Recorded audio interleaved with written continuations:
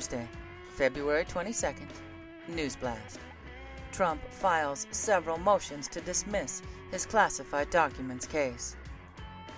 Intuitive Machines says Odysseus lunar lander is upright and starting to send data. Nationwide outage affects AT&T, Verizon, T-Mobile, and 911 services. Some blame solar flares.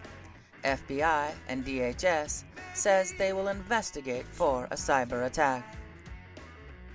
Hospitals and pharmacies reeling after Change Healthcare cyber attack. CBS faces uproar after seizing investigative journalist files.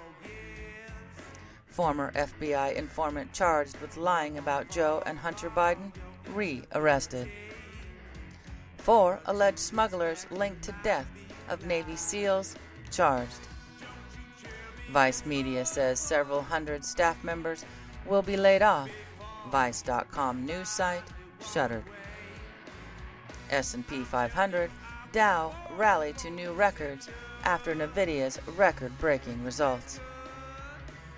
House Republicans advance impeachment inquiry against President Biden. Former journalist indicted for allegedly hacking. Ecclesiastes 8:11.